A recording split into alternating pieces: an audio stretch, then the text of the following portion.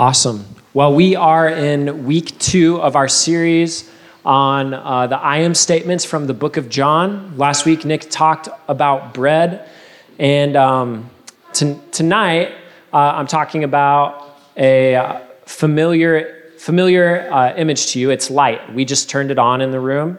We have some blue light going. The right light, it's something we encounter every day.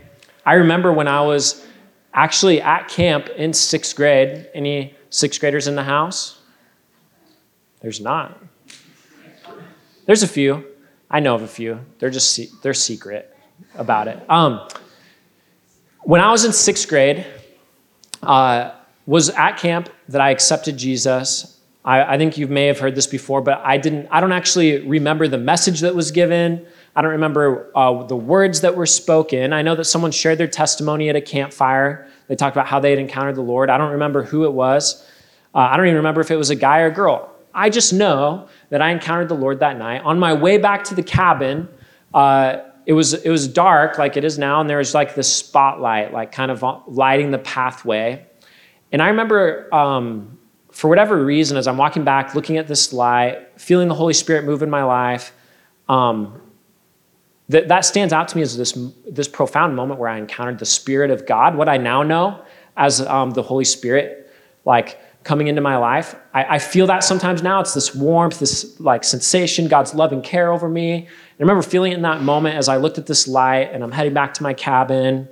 And I just knew that everything had changed, that the light of Jesus had poured into my life, and that, as Austin said during worship, he was my Savior, but also he was my King. He was going to be the one calling the shots in my life from then on out. And I remember it was at that camp that they found out I accepted Jesus for the first time. They gave me a book, and it was titled More Than a Carpenter. It was by a guy named Josh McDowell. And I read this book, and I had already decided that Jesus was my Lord. I had decided that he was who people claimed that he was. But it was in Josh's book where I encountered this idea again about Jesus being Lord. And it was kind of after I had already decided, but Josh McDowell said if he's not Lord, he would be something else. And it would either be a liar or a lunatic. And I'll just read one of his quotes. Oh, whoa. I usually bring the keyboard with me. You got me, bro. I pushed my own keyboard. It says, I'm ready to accept Jesus as a great moral teacher, but I don't accept his claim to be God. That is the one thing we must not say. A man who was merely a man and said the sort of things Jesus said would not be a great moral teacher. He would either be a lunatic on a level with a man who says he is a poached egg, or else he would be the devil of hell. You must make your choice. Either this man was and is the Son of God, or else a madman or something worse. And as a young person, I had to decide if I believed that he was a liar, a lunatic, or Lord. And the truth is you have to make that same decision in your life. He couldn't have just been a good teacher. People making the claims that Jesus did either had to be actually who he said he was, or be someone who's looking to deceive, or a crazy person. And I'll just kind of break down the argument for you. I don't think he was a crazy person because much of the stuff he said was so profound. Someone who's crazy or thinking kind of loony, they're not going to say the kind of stuff that Jesus said. His teachings are still impacting people to this day. Like, it impacted tons of people to follow him. Could a crazy madman really get this many followers? Or even someone who is leading others into deception. Would someone really die for a lie like that? Would they really, I don't know about you, if I'm lying to get tons of followers, my goal isn't to end up on the cross. And you see all of these other people joining in on the lie, right? I don't see it. And I don't see it birthing this movement that we've seen. But I can't maybe convince you of that in the next 30 minutes. It will be for you to decide, just like when I was a young person. But if he really is, if Jesus is a crazy person, then what he says has of no importance to us. And if he's a liar, then his words can't be trusted. But I want you to consider this. If he really is the King of the universe, the physical image of God, the one who created heaven and earth, the one who made all things visible and invisible, the one who holds everything together, then his words have the most importance, right? His words are either of no importance or they are of the most importance. Because I'm someone that believes that his words, that he was Lord and that his words are of the utmost importance, I'm hanging on every word that Jesus gives us. Like someone like maybe you have a crush, they send you notes in class, you're hanging on every word. That's me with Jesus, the creator of the universe. I'm hanging on every word.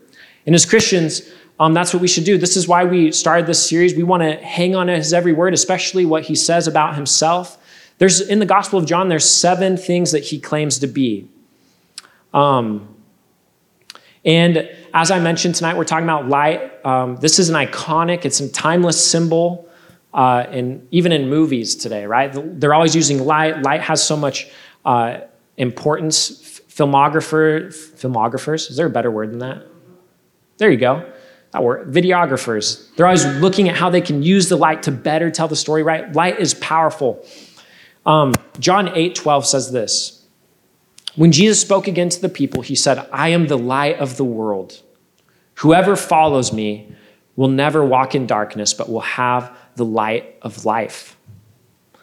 What does Jesus' claim to be the light of the world, how does that impact us? That's what we're pursuing tonight. What is Jesus claiming, and what does his claim mean to us? And I want to begin by just discussing the functions of light, right? What are the functions of light? Light reveals what's hidden in the darkness. That's a main function. Light leads us out of difficult situations. It brings knowledge about things that are in front of us. It shows you what's really there. Without a light source, we are lost and confused. That's the functions of light in our life, right? It's how we see color. Light reflects color to us. It's how we see. It's how we move and walk and interact with the world. And here's the thing. When Jesus says he's the light of the world, he's not just saying like that he's beaming light.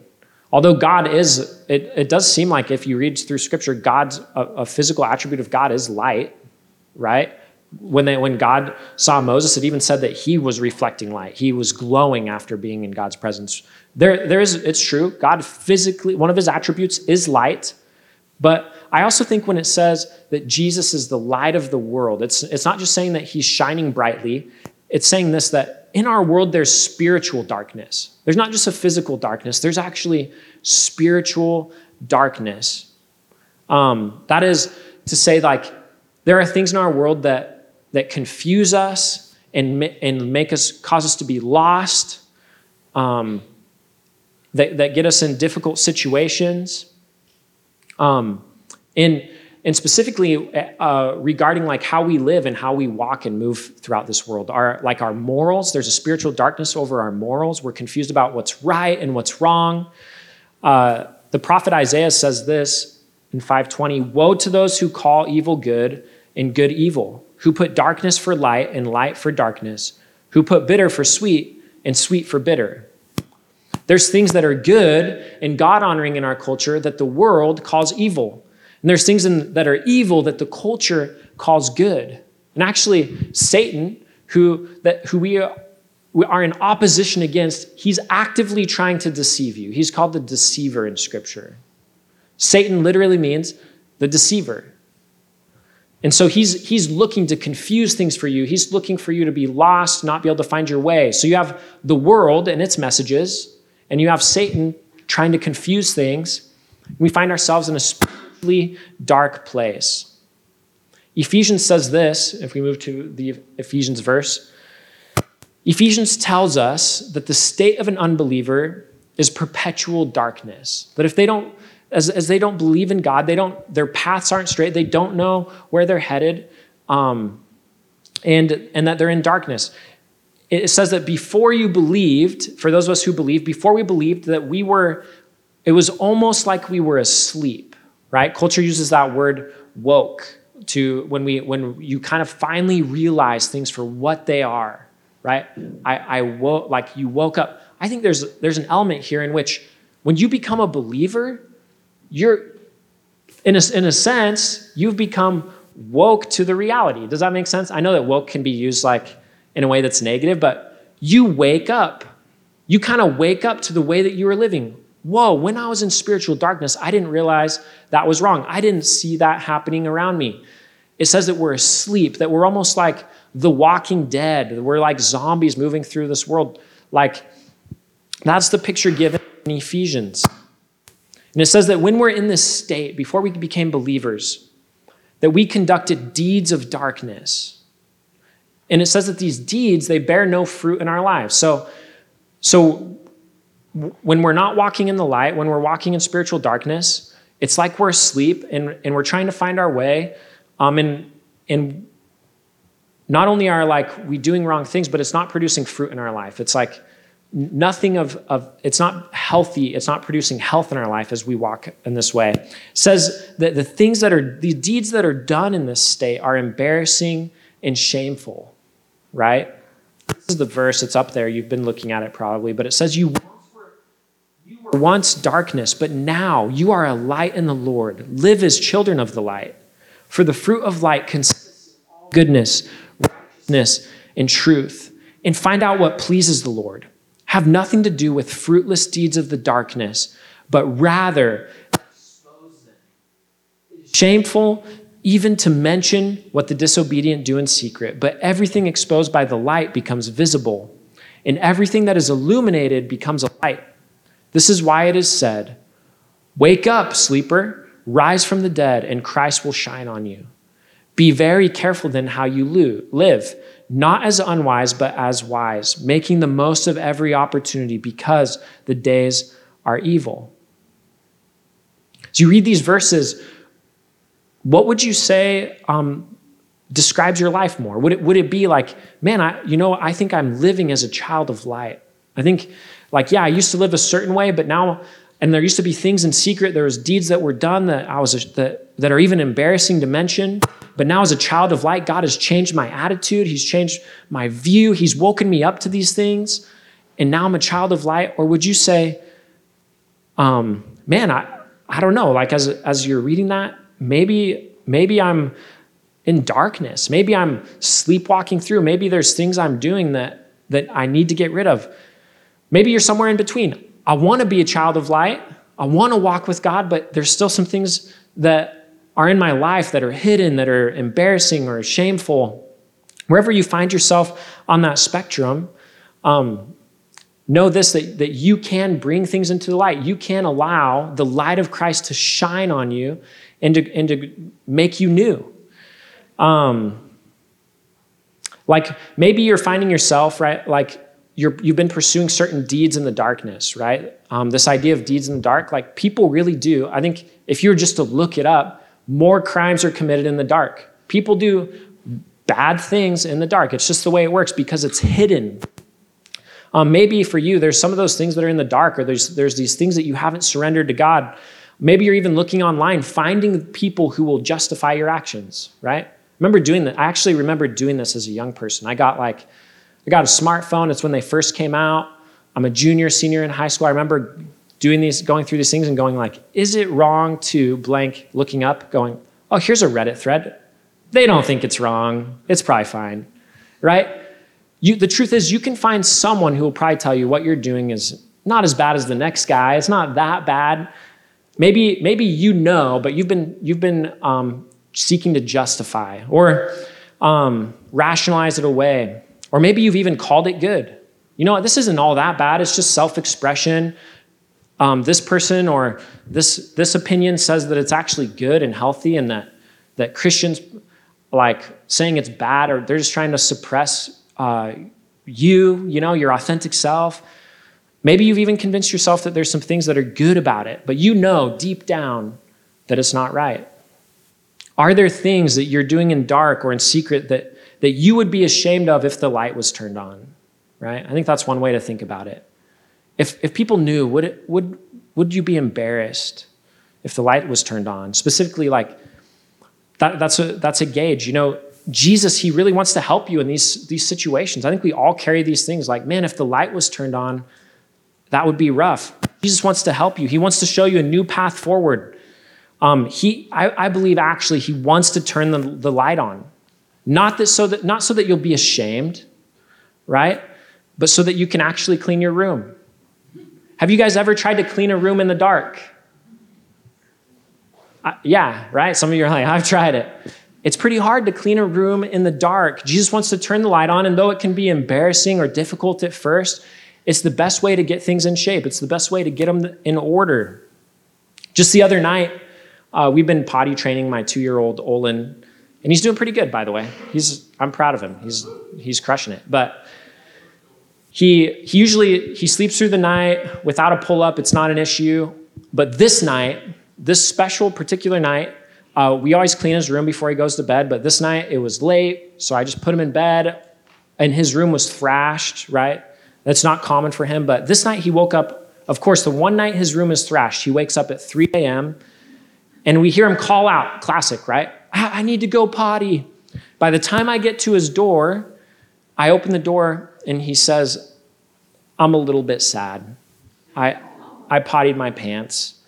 And so I take him to the potty, and he's going, and he says, he's kind of like sobbing, crying a little bit. He says, I'm sad. My cars pushed me down. They scratched me.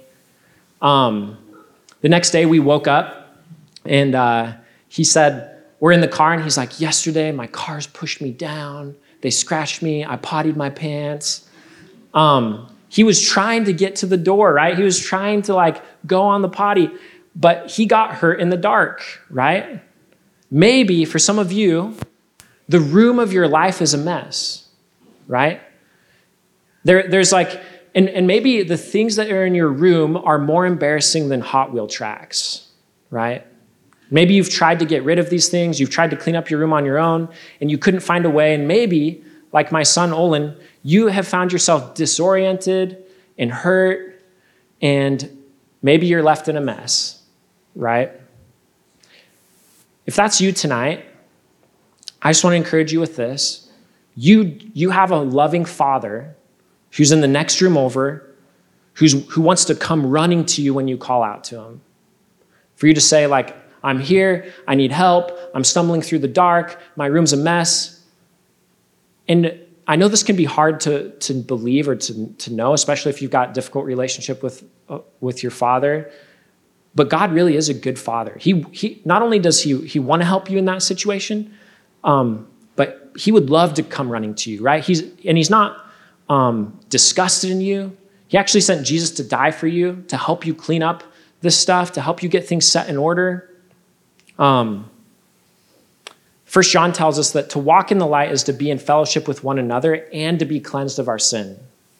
1 John 1, 6-7 says this: if we say we have fellowship with him while we walk in darkness, we lie and do not practice the truth. But if we walk in the light as he is in the light, we have fellowship with one another, and the blood of Jesus, his son, cleanses us from all sin.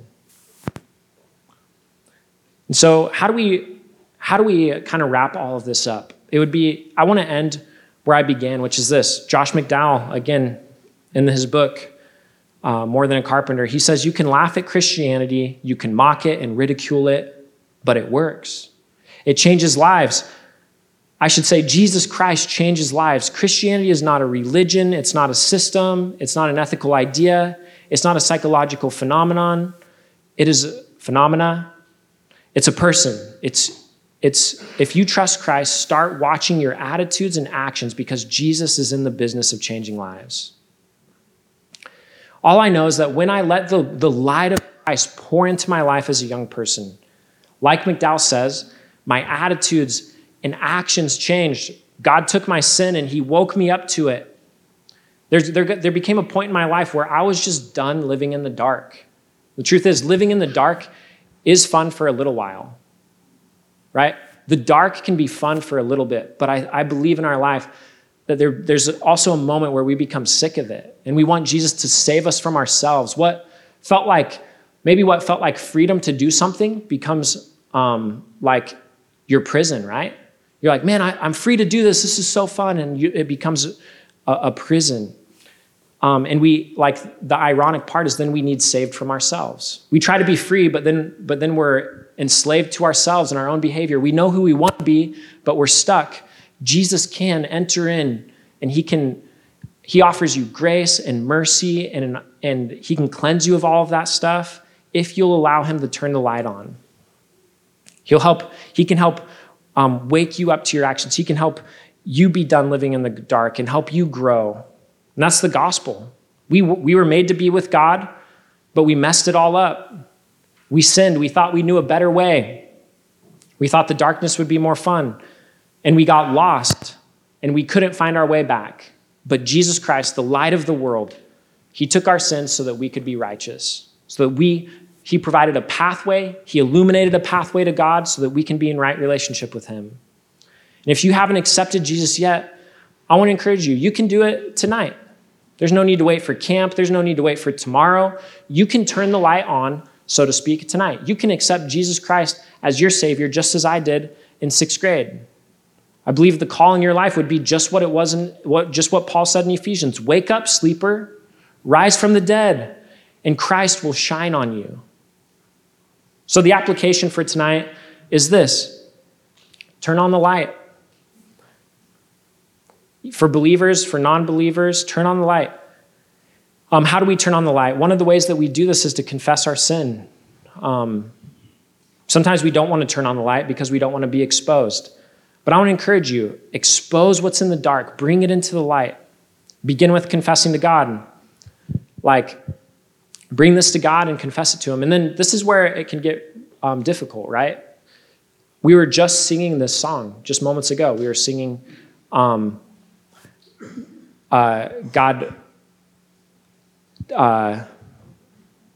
I'll make room for you to do what you want to. We were just saying that. Lord, I want to make room for you to do what you want to. We were proclaiming that to God, and I believe that when we were singing that many of you meant that. But it becomes a moment like this, when our fists are clenched really tight on something in the dark, that making room and allowing God to do what he wants to take sin out of the dark, that's when the rubber meets the road. That's when doing what we were just singing in worship becomes really hard. I know this is true in my own life because I remember when I was in high school, there's this baggage and this garbage I would carry around from weekend to the next, from one week to the next. And I'd go, not yet, God. God, I'll make room for you. Not yet. Do what you want to, God. Do what you want to. Not yet. Because I was embarrassed, because bringing things into the light is hard. I didn't want my parents to know. I was too embarrassed to talk to my youth pastor. I carried these things around until college, and I got these mentors and things. Like, to be honest, sometimes the light turns on without you wanting it to turn on. You know what I'm saying? Like, there's something really profound and beautiful when you bring it to God, when you turn the light on, as opposed to being exposed to something. And so maybe this person that you need to talk to, maybe it's a leader, maybe it's your parent. Time after time, I've heard students say, "Oh man, I'm so glad that's in the light." Like, I was carrying that around. But I'm so glad that my parents know now. Don't get me wrong. Sometimes when you bring things into the light, there's consequences, right? This is true in Scripture. You see this in the life of David. He actually murders his best friend and commits adultery, and he doesn't choose to bring it into the light, but it's brought into the light. There's consequences. But he gets to be right before God in the end. It says in Scripture that he was a man after God's own heart. And you can know this: if you bring something into the light, God will accept you. It goes usually like this, right? And I actually believe not only will God accept you, but I believe your community will accept you too. We spend so much time thinking, if this is brought into the light, my community won't accept me, God won't accept me.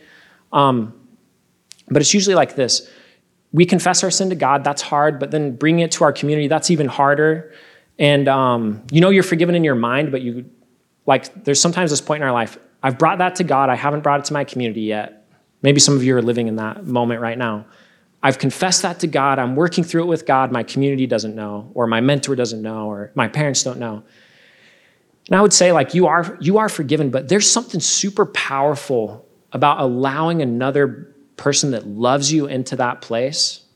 For someone to go, for a human being, Because you can get to the spot where you go, I know I'm forgiven, right? The Bible says it. I've brought it to God. I know it. But you don't feel it, right? I've been in this spot. I know I'm forgiven, but I don't feel forgiven. I just feel like I'm in. And then I confess my sin to another person, and they love me through it, and I go, okay, I can believe I'm forgiven in my heart now. Like I knew it in my head, but now that I've seen it in flesh, someone who's just a broken person go, I see you. I love you. I still respect you. Not only do I love you, I respect you even more for being transparent in this way. There's something really powerful when another person accepts that in us, doesn't leave us in it, but walks through it with us. And it makes it easier to, in my heart, at least for me, I'm just talking personally, it makes it easier in my heart to believe that God would do the same thing. If another person can do it, I go, I think God can do it. I believe God does it. And then the other cool thing that happens is we go, whoa, they didn't reject me. They didn't think I was the scum of the earth. Like they loved me through it, right? There's something beautiful about that. So I would just encourage you, talk to a close friend, mentor, your parent, if there's something in the dark, even if you've confessed it to God, there's such power in doing that. The other thing I'd say, the other application point for tonight is this: ask God to show you the way. Allow the light to guide your steps. Are there things in your life that you're stumbling over? You're going like, I don't know if, I just have been having this conversation with some new Christians in my life. They go, I don't know if this is right or wrong. And I'm able to be like, dude, check it out. In the Word, it breaks it down for us. It tells you if it's right or wrong. And there's some gray areas. And here's how you work through this. If you don't know where to go, ask God to show you the way. Ask God to speak into those spots where you may be stumbling. Ask him to illuminate a path for you. Psalm 119, 105 says this: your word is a lamp unto my feet and a light unto my path.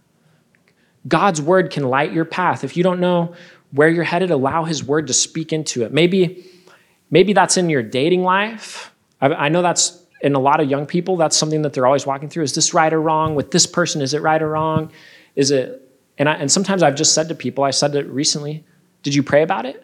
Like, hey, I'll give you some of my thoughts, but have you prayed about it? Have you asked God to illuminate your path? Have you sought it out in his word? Maybe it's on your media consumption, like what you're taking in, right?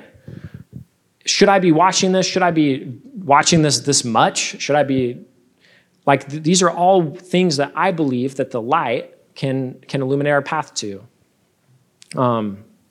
Spend time in his word so that you can learn for yourself to discern, or learn not on your own, but with God and with his word, what's right and wrong, what's good and bad. And I just want to close with a prayer of examination. This is one thing that you can do. Like, sometimes you don't know. The interesting thing is sometimes you don't know that you may not even realize that there's things that you're hiding, right? Things that you're walking in, or habits that Christ wants to change. And so you can do the prayer of examination. You can allow God to examine your heart. If anyone does Lectio 365, they do this at the end of each day. They actually ask God in this prayer app, like, God, is there anywhere I sinned today? Illuminate that to me. And so we're kind of going to do that. But if you guys would just start posturing yourselves, maybe put your hands out before God, close your eyes. Psalm 139, 23 through 24 says this: search me, God, and know my heart. Test me and know my anxious thoughts. See if there is any offensive way in me, and lead me into the way everlasting. God, would you search our heart? Would you test our anxious thoughts? God, is there any offensive way in us? Anything that we're stumbling over in the dark that we need you to illuminate to us? God, would you lead us into a way everlasting? Is there anything today or things that these habits I've been carrying, any of these thoughts or any of these words or these deeds that I've been doing, God, that you want to speak into? If so, God, as individually now, but also collectively, we just want you to illuminate those things to us. Show us the areas that we need your help in.